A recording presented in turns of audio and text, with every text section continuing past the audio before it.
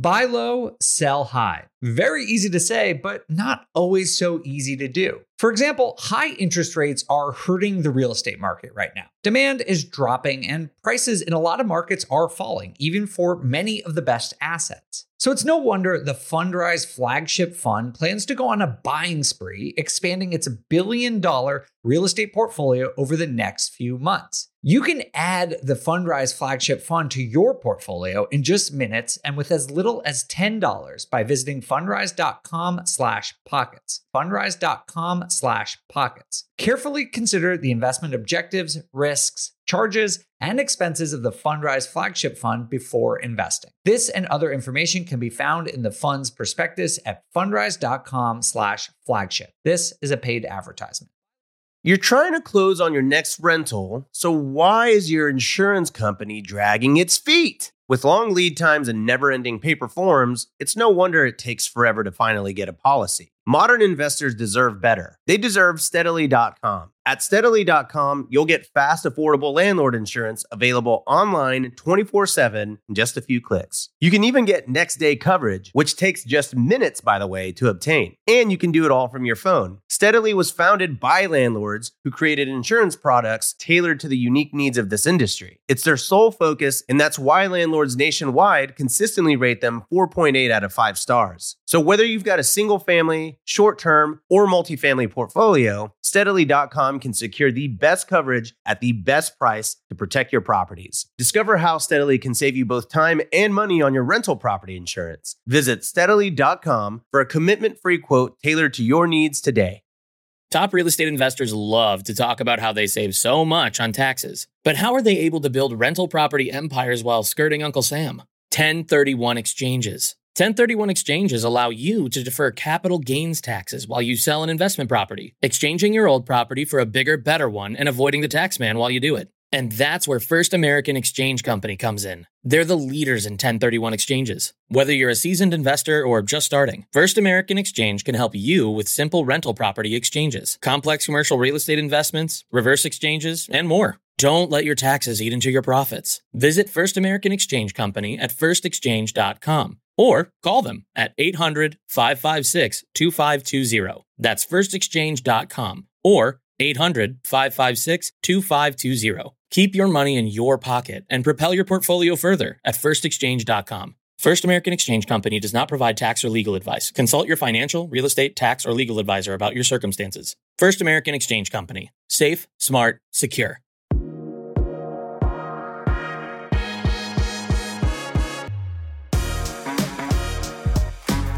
Hey, what's going on, everyone? Welcome to On the Market. I'm Dave Meyer, joined today by Henry Washington. Henry, what's up, man? Hey, man. Glad to be here. I love doing these episodes, man. Super fun. Yeah, this is a fun interview. Want to tell everyone who we have on today? So, yeah, we've been talking a lot on the show and other episodes about how real estate is very market specific. And we've been hearing a lot around prices are coming down and the market is shifting and people need to be careful. And all of those things may or may not be true. So we thought, why not talk to some actual investor-friendly agents who are out here helping people buy homes, helping people sell homes, helping investors get into real estate and see what their true perspective is on the market and get some actual data. And so this was a super fun episode. And I think people are going to learn a lot and it'll give people a lot of perspective to help them make educated decisions about jumping into the market. Yeah, absolutely. Really well said. I think this is a really digestible, fun episode. And we managed to get 2 agents from different markets. One is in Northwest Arkansas with you, obviously, and who can represent what you would call an unsexy market. Yep. And then on the other end of the spectrum, we have Niyi Adewole, who is in Atlanta, one of the hottest markets over the last couple of years. And so you really get perspectives in different markets. And as we've been talking about, and as you said, Henry, different markets are going to behave differently. And this gives you a really good insight in how you might want to adjust your strategy based on what's going on in your local market. So with that, let's take a quick break, and then we'll bring on Niyi Adewole and Ryan Blackstone to this episode of On the Market.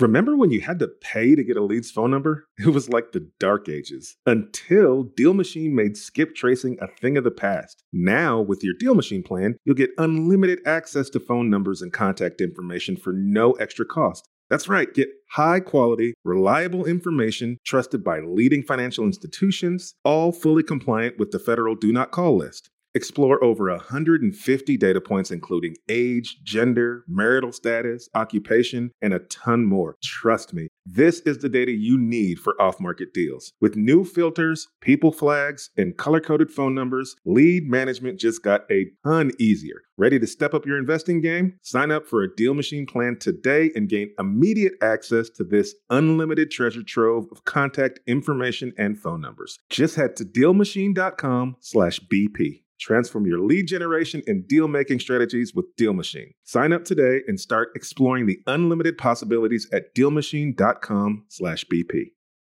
The dream of owning a vacation home can be daunting. From finding the best guests, to the maintenance, to organizing the cleaners after every guest stay. With Vacasa, they make that dream into a reality. As a full-service vacation home management company with vacation homes in key destinations across the U.S., they know a thing about how to make owning a vacation home easy and profitable. On top of proactive property maintenance visits by professional local teams, a hospitality-driven booking platform, and around-the-clock support, Vacasa earns homeowners an average of 20% more revenue from their vacation homes. Vacasa is always thinking of ways to simplify the vacation home owning experience by putting your home to work for you. If you're looking to make more from your vacation home, work with the reliable property manager, and finally have peace of mind, partner with Vacasa at vacasa.com/biggerpockets. That's vacasa.com/biggerpockets.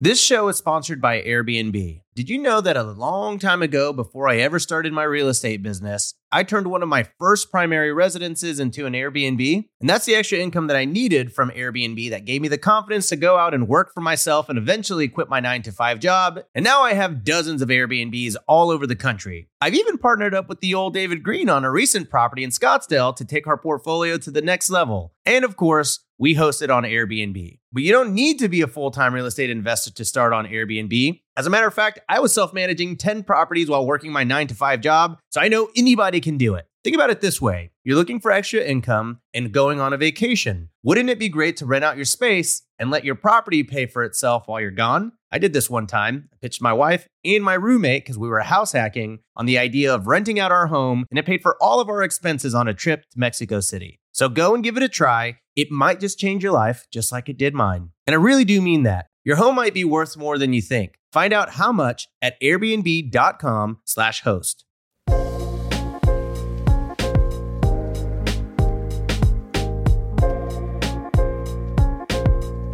Ryan Blackstone and Niyi Adewole, welcome to On the Market. Thank you both so much for being here. Thank you. Thank you. Thank you, Dave.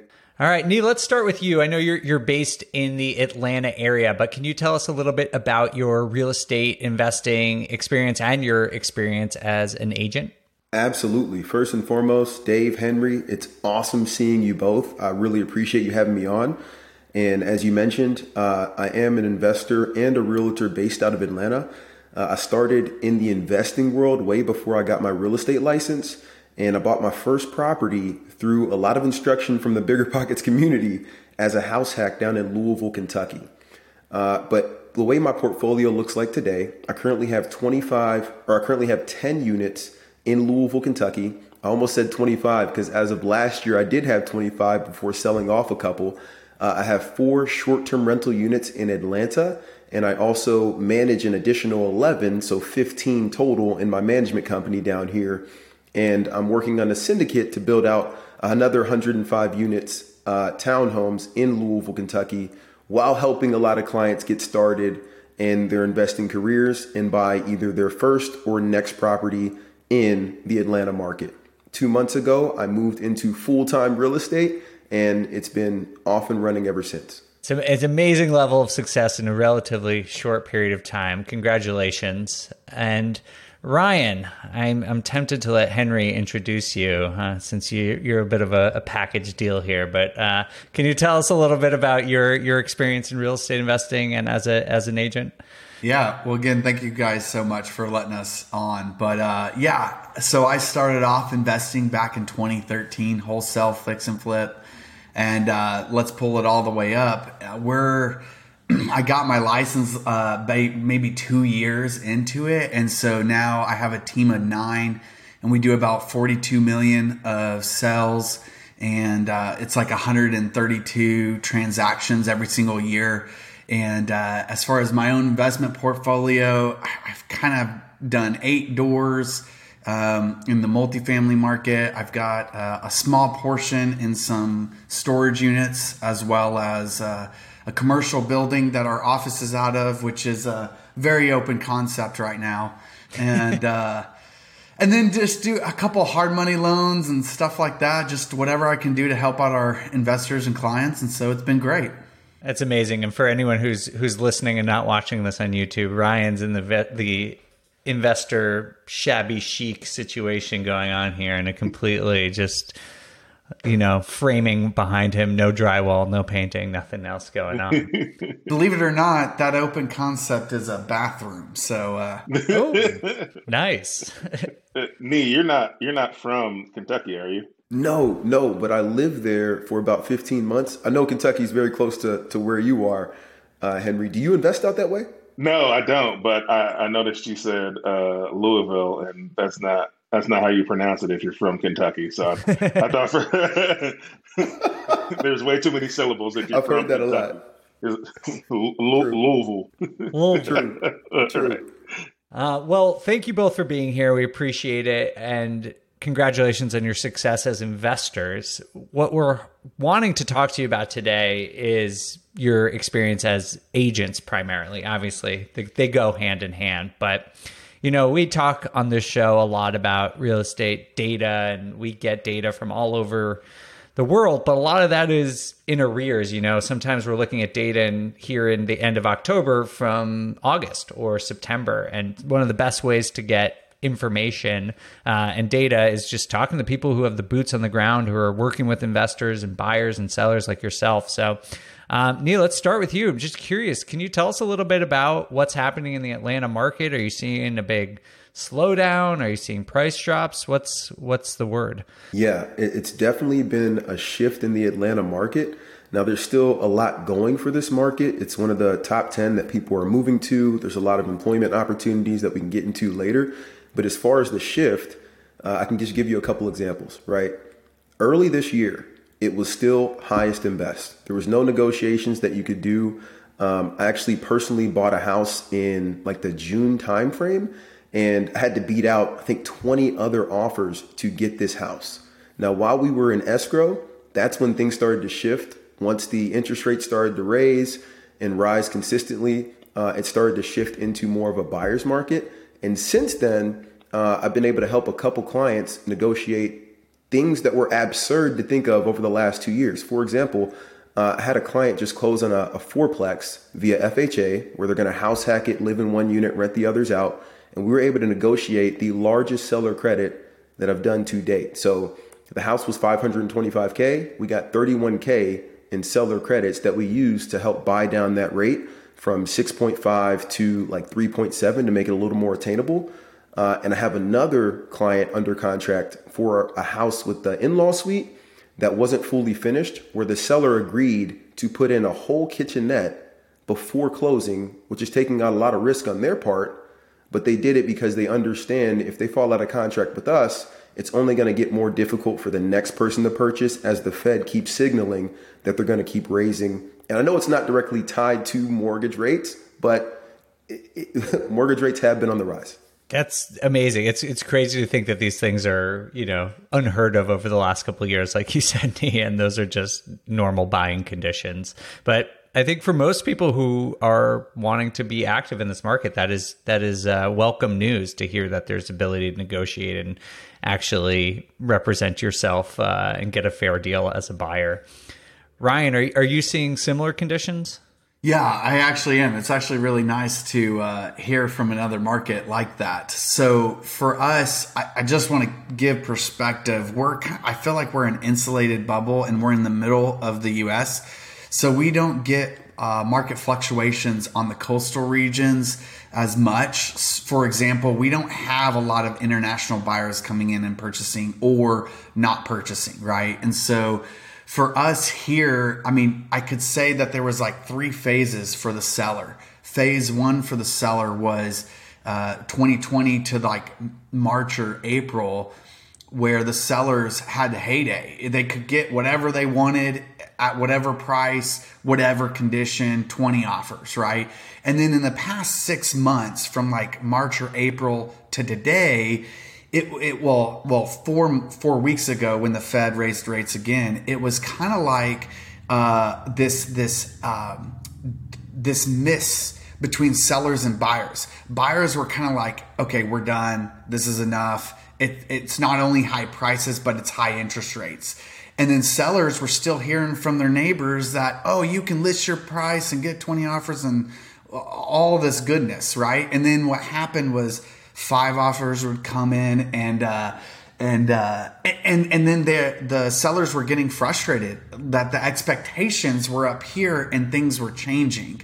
Not that prices were necessarily going down, but what I saw in the agency world, which is pretty funny, is agents were like scrambling, like, oh man, now I have to do professional photography because this thing's not selling, or like, oh man, I can't just use the Zillow estimate to list the property. And so what happened is we did see a bunch of price drops, but they dropped to like realistic standards, you know? And now I think what's happened is the sellers are aligning to those realistic expectations with those buyers. And now you're seeing, like what Niyi was saying, is these creative situations like lenders are saying, hey, we'll take all those closing costs and buy down by points. So it's as if you were buying previously, right? And so, it's been really good. We're only getting maybe 1 offer in like 21 days of a property going live, right? And so everyone kind of freaks out, but it's like, wait, that's how it was before. So we're okay, you know? So, yeah. Yeah, and what Ryan's saying is spot on, even for the Atlanta market, as far as the pricing goes. When it was, 2020 through mid 2021, you would just price it for 20 to 50K higher than what the next door neighbors sold their house for, and it was flying like hotcakes. Now you have to intentionally price that house either right alongside the comps or slightly below. And in the Atlanta market, it's still going to go pretty quick if you do that. And by quick, I mean within like 2 weeks, you should be under contract. But if you go for that pie in the sky number, which I unfortunately have with one of the flips that I partnered with another investor on, she went for the pie in the sky number. It will sit for a while, and you will have to eat that humble pie and lower the price to get that thing sold. I also was thinking, as far as a buyer's perspective, what we saw that changed within this year was buyers pre-2020 to 2022 of April, right? They were just happy to win, happy to get in a home, right? And then what happened is you started seeing like, okay, this price doesn't match this condition. I can't afford to repair. So then we started getting those repair costs back in. And another interesting fact was builders. So builders started, because they were losing money, they started reducing everything. No commissions for the agent, no concessions for the buyer. And now we see that the builders are like, oh, let's pay the agents back again. Oh, let's give those concessions to the buyer. So that's been great for the buyer's side. So one piece just to add on to what Ryan's saying, one of the best indicators of, hey, the market's changed is as late as early this year, right? Like March, you could not get a seller's agent on the phone, right? They were like, hey, send us your offer, highest and best. We've got multiple offers. And you just had to write the best offer that you can come up with and send it in. I just spent, before this call, 30 minutes on a call with the seller's agent that called me because we went to go see their house. And she was trying to tell me all the major benefits. Hey, it's near this. I was like, hey, this is completely different from Look who wants to talk now.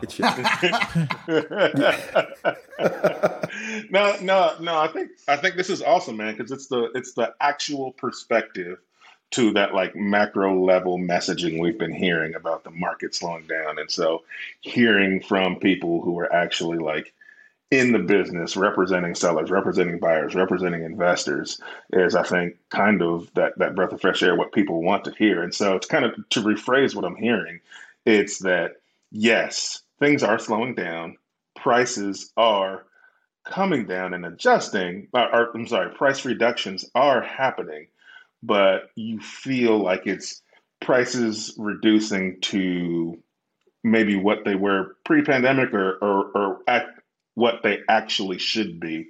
I think a lot of the price drops that you're seeing, correct me if I'm wrong, are properties that were probably priced too high with the expectation that they were going to get the offers like they were before. And so now properties are selling more at the price points that are equal to the actual current condition of that property.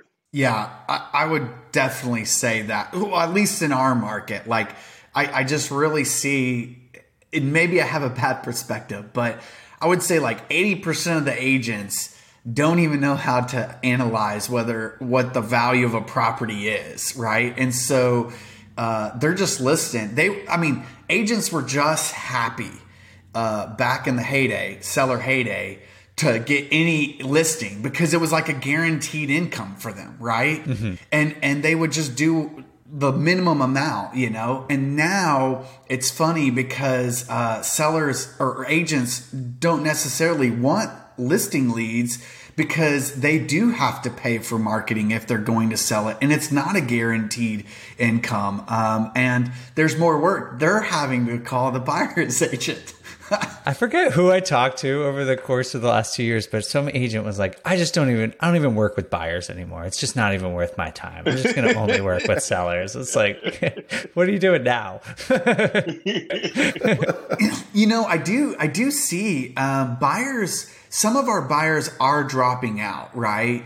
So and it's almost the class of buyers that either they had a little bit more money, and so they were going to buy a short-term rental, right? Or a secondary home to do long-term rental or whatnot. Or it's those buyers who were going to upgrade, right? So prior to 2020, the rates were just basically locked from 2009 to 2020, except for maybe a little bit of dips. And so a buyer could essentially buy a home, like a starter home, live in it for 3 years. They have enough equity that they could then upgrade and buy another home, but it didn't cost them any more money, right? But now, if you upgrade, it's going to cost you more money per month, right? And so we do see those people who can't afford it. Like, it's honestly the poor are the ones that are getting hurt the most. And so if they can't increase their income level, they can't really upgrade, right? And so you're seeing an effect there. And so the buyers or the sellers who are there are going to be those who need it, and the buyers who are there are those who are actually going to need it. So what is it, like death, divorce, disagreement? Those are the sellers that are out there. And then the buyers are those who really do need to purchase. Yeah, and I would 100% agree with kind of what you said there at the end, Ryan, around the sellers, right? If you do not have to sell a home right now, this is a good time to hang on to it, right? Because it's getting a little tough, and we're heading into winter where it's historically, a lot less buyers out there shopping. So it's getting difficult from that standpoint. But what I've noticed as well is, and I credit bigger pockets for this, and then also just the cost of living and how high it's gone. A lot more buyers are interested in doing the house hack method, right? They're interested in buying a home where they're going to be able to rent out some portion of it to help them cover that mortgage. And what I've had to do with some clients that are a little bit newer to it, especially in the Atlanta market, because the prices have gone so high that the rents are still trying to catch up. And if you were to house hack, say a duplex, it may not work out the way you want because, yes, you're going to lower your cost of living, but that rent is not going to be as high as you could from previous. And so those numbers are a little tougher. I've had to really meet with clients, talk about their goals, and maybe do an alternative method. Hey, instead of long-term renting that, let's furnish it and turn it into a mid-term rental or a short-term rental where it's going to cover majority of your mortgage and then move out and do that again the next year. I recently had a client that was specifically looking for duplex, triplex, quadplex. And because everybody's been listening to Bigger Pockets, everybody knows about house hacks, and they're all looking for those, and they're very hard to come by now, especially ones that make sense. And so what I've been able to do with some of my clients is shift their thinking over to, hey, what if we look at a single family with an in-law suite where it's completely separate? Yes, the meters are all together, but this is even more affordable. It's more fixed up than some of the other ones that we were looking at. And from a house hack perspective, this will actually do better for you. And so we've had to get a little more creative from that standpoint. I love that. I love that. It's kind of like these market conditions are forcing some good behavior, right? Whereas the market conditions before were allowing, I don't want to say bad behavior, but really just allowing for people to get away with whatever they wanted to, right? And so now that these market conditions are like, you're having to educate buyers more, educate sellers more. Agents are having to sell, right? It's a sales job, right? And you're having to sell. You're having to put some thought into your listings. You're having to put some creativity into knowing what to list, why to list at a certain price. And yes, maybe you think it could garner a higher price, but you have competition down the street. And so being strategic about listing based on what your comps are saying, like it's all what a healthy market should be, in my opinion. Can we talk about, or can you maybe put some numbers or some data to kind of what you're seeing in the market? I know Ryan and I talk all the time about what we're seeing, what list price are, how many price drops. So can you kind of give some data to some hard numbers to some of this information we've been talking about, Ryan? Yeah, I'd love to. So it's pretty awesome. We kind of really follow 3 different numbers to track. Every Monday, I just look at it and see what it is. It's days on market, active inventory, and then list price to sell price ratio, right? To see where the market is trending. So I kind of really think those 3 phases are important because prior to 2020, we're seeing that the market is moving into where it was prior to 2020. But if we look at days on market, in our market, days on market includes under contract to close, which typically is 35 to 45 days. So from 2020 to mid 2022, it was basically 45 days on market, right? It was the lowest it possibly could because everything was being snatched up, right? Whereas before 2022, 2019, it was more like 75 days on market. And then now we've crept up to 46 or 56 days on market. So like, I love data because data, you can make it look in whatever way you want. So, yes, days on market, it takes 10 more days to sell than it was at the beginning of this year. But if we look at it, we really have to double the number of days on market for it to then switch to a buyer's market, which means the buyers really have more of the power. Yes, I'm seeing more power in the hands of the buyer than they were before in the past 2 years because they can actually negotiate. But again, back then, the buyer's expectations were just like, oh, can we win? And then now it's more like, okay, can I win plus get closing costs or get these repairs done? So yeah, that's kind of like where days on market has been. And then if we go further into inventory, right? So inventory for us, in that first phase, it was basically less than 500 homes on the market at any given moment, right? And so then we have moved into now, today, it's like 18 homes on the market right now. So you could look at it and say, wow, we're 3.5 times more listings than we were at the beginning of this year. But then if you even look past that, prior to that, really we need to be at 4,000 to 6,000 homes at any given day on the market currently. So when you look at that, we need 3 times more the amount for it to even to be considered a buyer's market. And then on list price to sell price ratio, before we were at 102% list price to sell price ratio. Now we're at like 99.1% list price to sell price ratio. But again, that number to be a standard of like, is it a buyer's market? It needs to be below 94%. So yes, we can see signs for us here, a healthier market. And it feels as if the market is crashing or going into a recession. And yeah, that might be the case. But for us here, we have a long way to go to get there. And so just to clarify on the inventory, it was during the height of the craziness, we were at 500 homes on the market.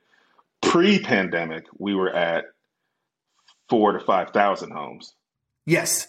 And now currently we're at 1,800 homes.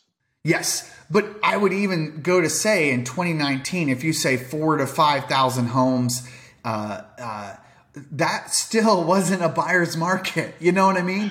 Like, right. Like it still was a seller's market, even when we had 4,000 to 5,000 homes. I love having both of you on here because Ryan and Henry, you sort of represent the, as Henry always says, the less sexy markets. But Niyi, you're in one of the sexiest markets that we've seen over the last couple of years. Atlanta's just been extremely popular. Are you seeing the same sort of dynamics with days on market and inventory? So days on market have definitely increased, right? And it's specifically increased for the homes that were, hey, let me do a quick lipstick on a pig and put it on the market and see if it'll sell. Those homes are now sitting because, hey, you've priced it too high. You've got to price it accordingly. And you actually have to complete the work that's supposed to be done for those homes. But to your point, it is a hot market. I can tell you that there's still a lot of employment coming to Atlanta. Earlier this year, Microsoft announced they're putting their East Coast headquarters down here, and they're building 94-acre campus over the next 5 years. That's going to break ground next year. So that's bringing a lot of employment and a lot more eyes. Nike just put their tech hub down here. Airbnb actually just put their East Coast headquarters in Atlanta. And so a lot of people are moving to this city, and there's still such a shortage that if you do quality work in your flips and or you've taken care of your house and you list it reasonably, it's going to get snapped up within those 2 weeks. But from a pricing standpoint, affordability is quickly getting out of hand. I can tell you that in January of 2020, the median home price was $290K across the city. As of beginning of this month, it was at $400K. So a 37% increase to just get into the market to buy a property. Now, one piece that hasn't accelerated as quickly is like the condo market. So if you're willing to, seek those out, there's an opportunity there to get something for 150, 200. But then from a resale standpoint, it's going to appreciate a lot slower. And so for my clients, the ones that are able to qualify for that 400, 450, et cetera, I'm recommending House Hack. Let's go get you a property in a nice neighborhood that's going to continue to appreciate, because I can tell you that the homes that I purchased in 2021 have gone up significantly. I purchased a primary home, a single family with an in-law suite that I rent out on Airbnb for $670 during all the craziness, right? And today it's worth about $845. I've been able to take a HELOC on that, and I use that HELOC to invest in flip deals around the city where somebody else is kind of handling that, because I'm not the point person on that. And I bought another house in a similar neighborhood for $460 last summer that I used for midterm rental and short-term rental that now is worth $545. And so homes are continuing to appreciate in these nice neighborhoods in Atlanta because of all the employment and kind of what it looks like in the future. It's just getting through this rough patch and being able to hang on to the property that'll kind of help you out. Yeah, if I were to say, okay, what do these numbers mean to an agent, right? Or to an investor, right? It's like if days on market are going up, then just expect and write into your numbers your carrying costs to go up, right? Henry and I got away with a bunch in the past 2 years because we were just wholesaling deals. We couldn't get contractors to come in, and their prices were just too high, and we were making more money by just wholesaling them. Literally, it could be just a disgusting house, and we put it on the market, and Henry would make like $40,000, $50,000 to $100,000, not doing anything, right? And that's now starting to change, right? And so with buyers, they're like, I can't afford a fixer-upper and actually fix it up. So it is true in the case that, yes, you are going to have to get in there and make it fresh and clean is what we call it. Just make it fresh and clean and it will sell. And it still may sit on the market for 21 days. So still hold into that carrying cost. You know, a lot of investors I saw, they kind of got saved by the market going up, right? And so again, you just got to be more data driven and focus on the numbers so that when you go and look to sell a property, you are looking at that lag measure of what was the sold data. You know, some people were looking at what was actively listed, and that's just a mess for disaster, because that's unrealistic numbers where the sold data is like proof is in the pudding. And so I would just say hold to that standard. And then even if you think the market is going down, say it's going down by 10%, factor that in. Like, don't just stop because you're like, oh, it's happening, it's here, you know. Just factor it in and keep taking action and purchasing. Yeah, that's a phenomenal point. The numbers and the data points are more important than ever right now.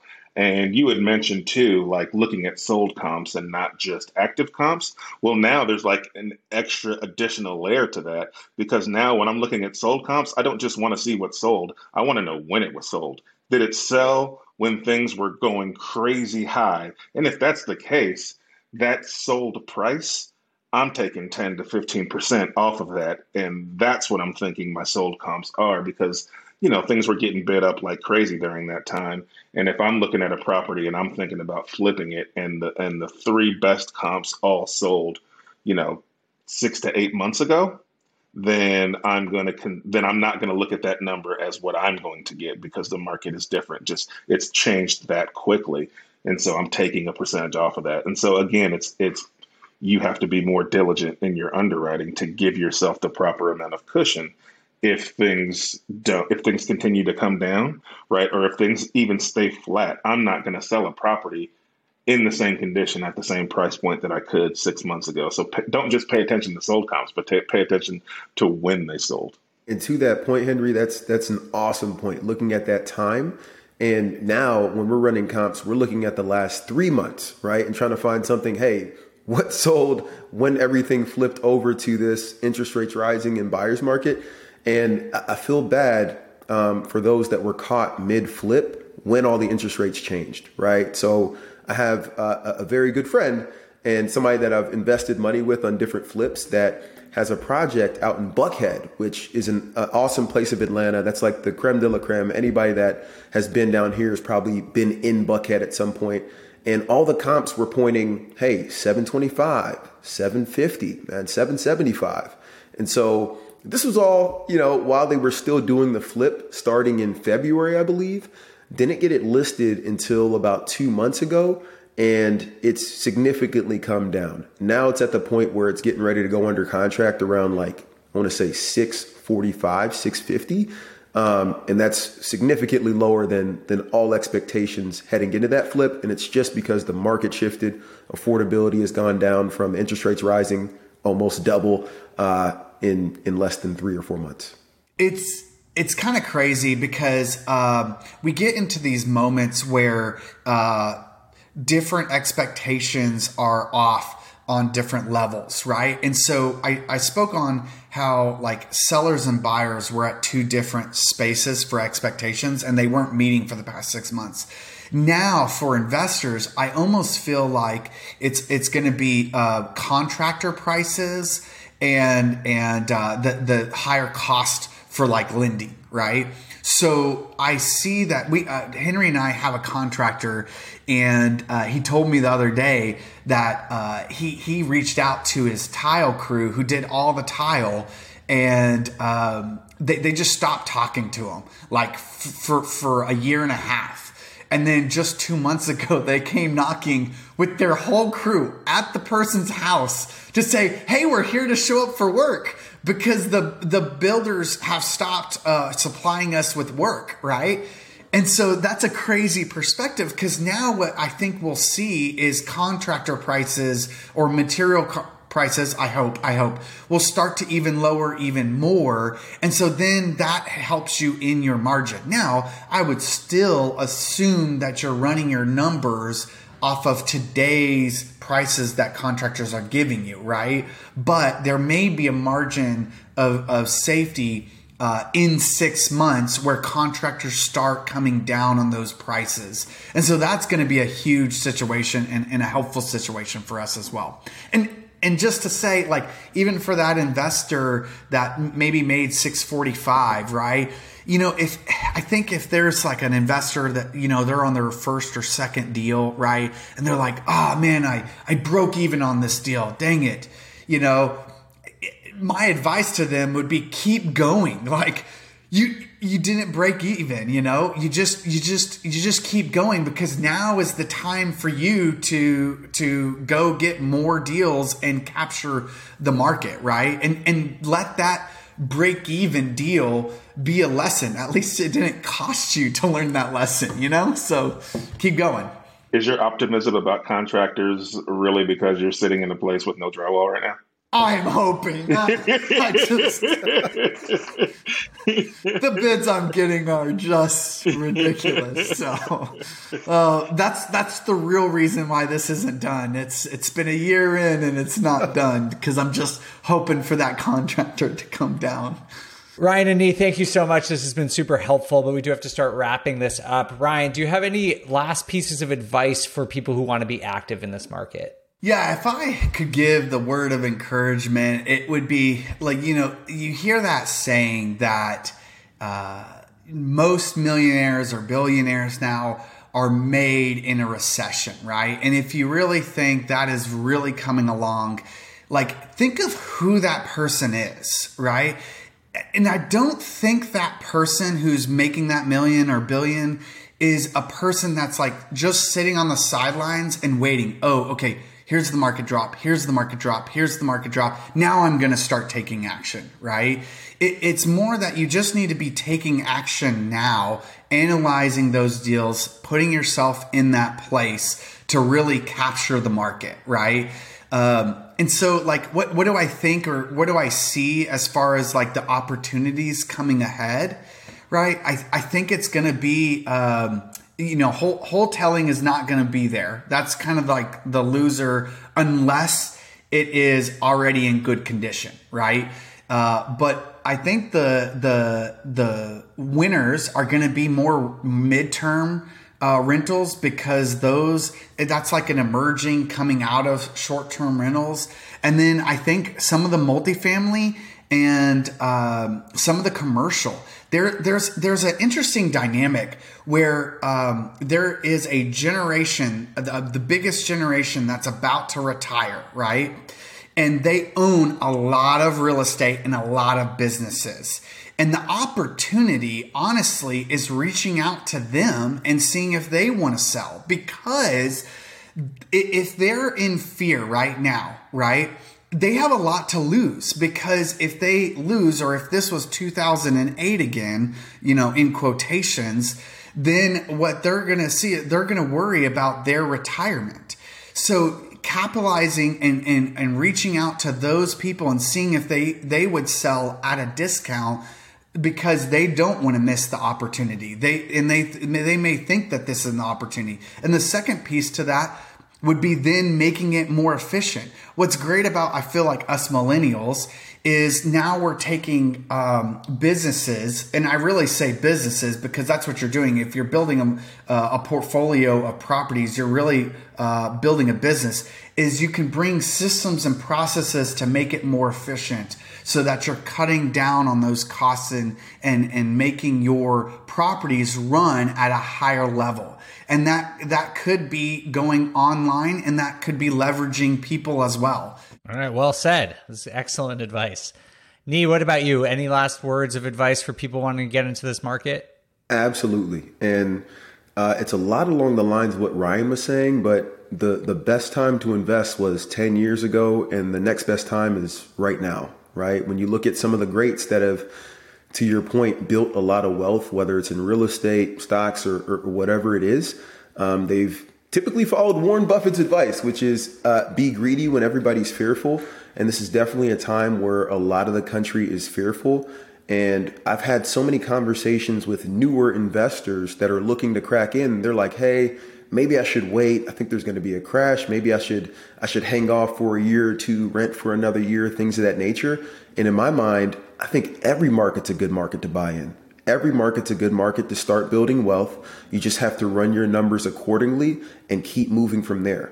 And that fear factor is real. I still remember when I bought my first triplex in Louisville. I'm still working. All right, they hit me on that too. But in Louisville, Kentucky, in 2016, it was scary. I didn't sleep 3 days before or 2 weeks after. I was like, what am I doing? I'm going to mess this up. I was in the Bigger Pockets forum asking, I still look back at some of those posts and I shake my head, but everybody kind of gathered around me.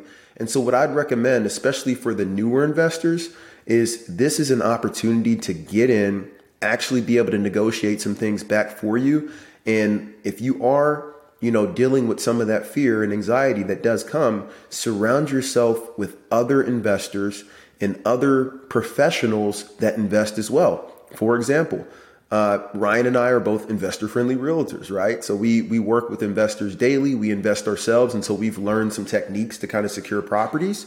But I don't even stop there. I have an investor-friendly CPA. My CPA owns more units than I do. And he just bought a coffee franchise. So I'm like talking to him like, hey, man, can you help me get in here? and things of that nature.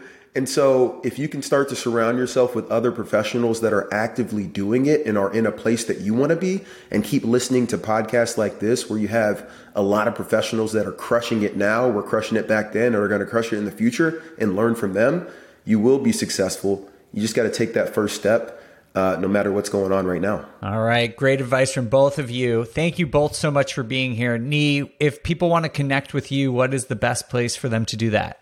For those watching on YouTube, you want to go to @Ekabo Home. It's also on Instagram, and Ekabo means welcome in Yoruba, and home, EKABO, home. Awesome. And what about you, Ryan? Where should people connect with you? Man, I feel so bad. I'm the exact opposite of Henry. You can find me at blackstonecompany.com. All right. Awesome. I love how, did you just make that up on the spot? You're like, Blackstone Company. I don't know. gotta go buy this domain name right now. Yeah. Don't worry. It won't air for a few weeks. You can buy the domain. Man, well, that's what I was telling my wife. I was like, oh, Niyi's got a YouTube channel. Like, what if I tell them to go to my YouTube channel, but then they're going to see like I made 30 videos in the last 30 days just to throw it out there. You got to start somewhere, man. Yeah, you do. You do. All right. Well, thank you both for being here. This has been a real pleasure for us, and we appreciate you sharing your on the ground knowledge with all of our listeners. And hopefully, we'll have you both back on the show sometime soon. Hey, I appreciate you guys. Thank you so much.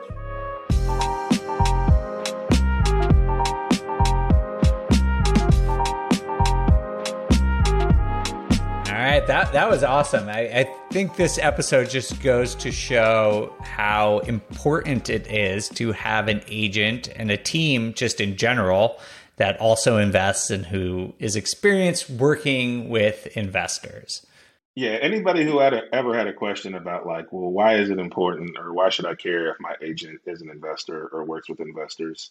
That whole episode was your answer to that question. And I think it's important too, especially if you're new. Like, if you got into this game a couple of years ago, or even as little as a year ago, right? You didn't have to be as diligent about underwriting, right? And if you're new and you haven't gotten in yet, it is so much more important now to pay attention to underwriting. And so having an investor-friendly agent who can help you with that underwriting, who can give you some ideas for things you might not have thought about, is so important now to kind of give you an edge. And so, man, I think this was a super powerful episode. Yeah, that was fun. I learned a lot. It was super helpful. How did you find Ryan? Because obviously Ryan's your agent. How did you connect with him? Yeah, so Ryan kind of found us. So we We used to do local meetups around here, and I had found a couple of investor-friendly agents at those local meetups. And then Ryan started to come to our meetup, our Bigger Pockets meetup. We would have it have. So we used, the Bigger Pockets forums. We created a Bigger Pockets meetup, and Ryan started coming to the meetups, and he would just introduce himself, and he would talk to us, and he would say, "Hey, well, if I understand you have an agent that you're working with, but if things ever change, feel free to give me a call." And at some point, and he was just always around. And then at one point, the agents we were using either got too busy or decided they didn't want to work with us. And so we gave Ryan a shot, and he has been phenomenal ever since. And so I've always said the best place to find investor-friendly agents is at meetups, because if they're at a meetup, either they're interested in investing or they are investing or they're interested in working with investors.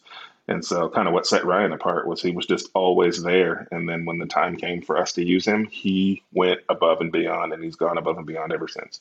That's awesome. It's honestly, it's so comforting to have a relationship with your agent and just have someone to honestly just like bounce ideas off of too. Yes. Like I love that the agent I work with, his name's Andrew Keel in Denver, is like, will tell me not to buy deals all the time, right? Like that's what you want. Like if you just go and find an agent who's not trying to like build a long-term relationship with you and seeing this as like a partnership, they'll just tell you to buy anything because they're just looking for that one commission check, and then they'll just move on to the next thing. But if you find a good agent, it's really about establishing, it's almost like being in business together. Like you're not obviously under the same business, but like you kind of are, you're partners in a way. 100%. He makes money because he works with me. I make money and save money because I work with him. And it's just this like symbiotic relationship, man. It's perfect. That's awesome. And if you are looking for a investor-friendly agent, we do have a service on BiggerPockets. It's 100% free. Just go to biggerpockets.com/agent finder, where you can find great agents just like Niyi and Ryan, and literally hundreds more in pretty much every market across the country. So you should definitely check that out if you're looking to build out your team. Henry, thank you so much for being here. Congratulations, by the way. You got like 100,000 Instagram followers, right? I did. Thank you, man. I appreciate it. It's been a crazy journey. I never thought that like this many people would care to listen to anything I have to say, but it's been a super fun journey, and I'm glad that I get to, I'm glad I get to help people, change their lives with real estate. Well, that's awesome. Well, when did you start that Instagram account? Not long after I bought my first property, so 5 years ago. Okay. Wow. And 100,000 users. That's amazing. So I'll just do the plug for you. Go follow this man, Henry Washington, at the Henry Washington on Instagram. Where else? Anywhere else they should find you? That's the best place. Instagram or my website, henrywashington.com. Sweet. And I am at the Data Deli on Instagram as well. If you like this episode, please make sure to give us a review on Apple or Spotify. We really appreciate it. Share it with a friend. And we will see you all next time for On the Market. On the Market is created by me, Dave Meyer, and Kaylin Bennett. Produced by Kaylin Bennett. Editing by Joel Esparza and Onyx Media. Research by Pooja Jindal. And a big thanks to the entire BiggerPockets team. The content on the show On the Market are opinions only. All listeners should independently verify data points, opinions, and investment strategies.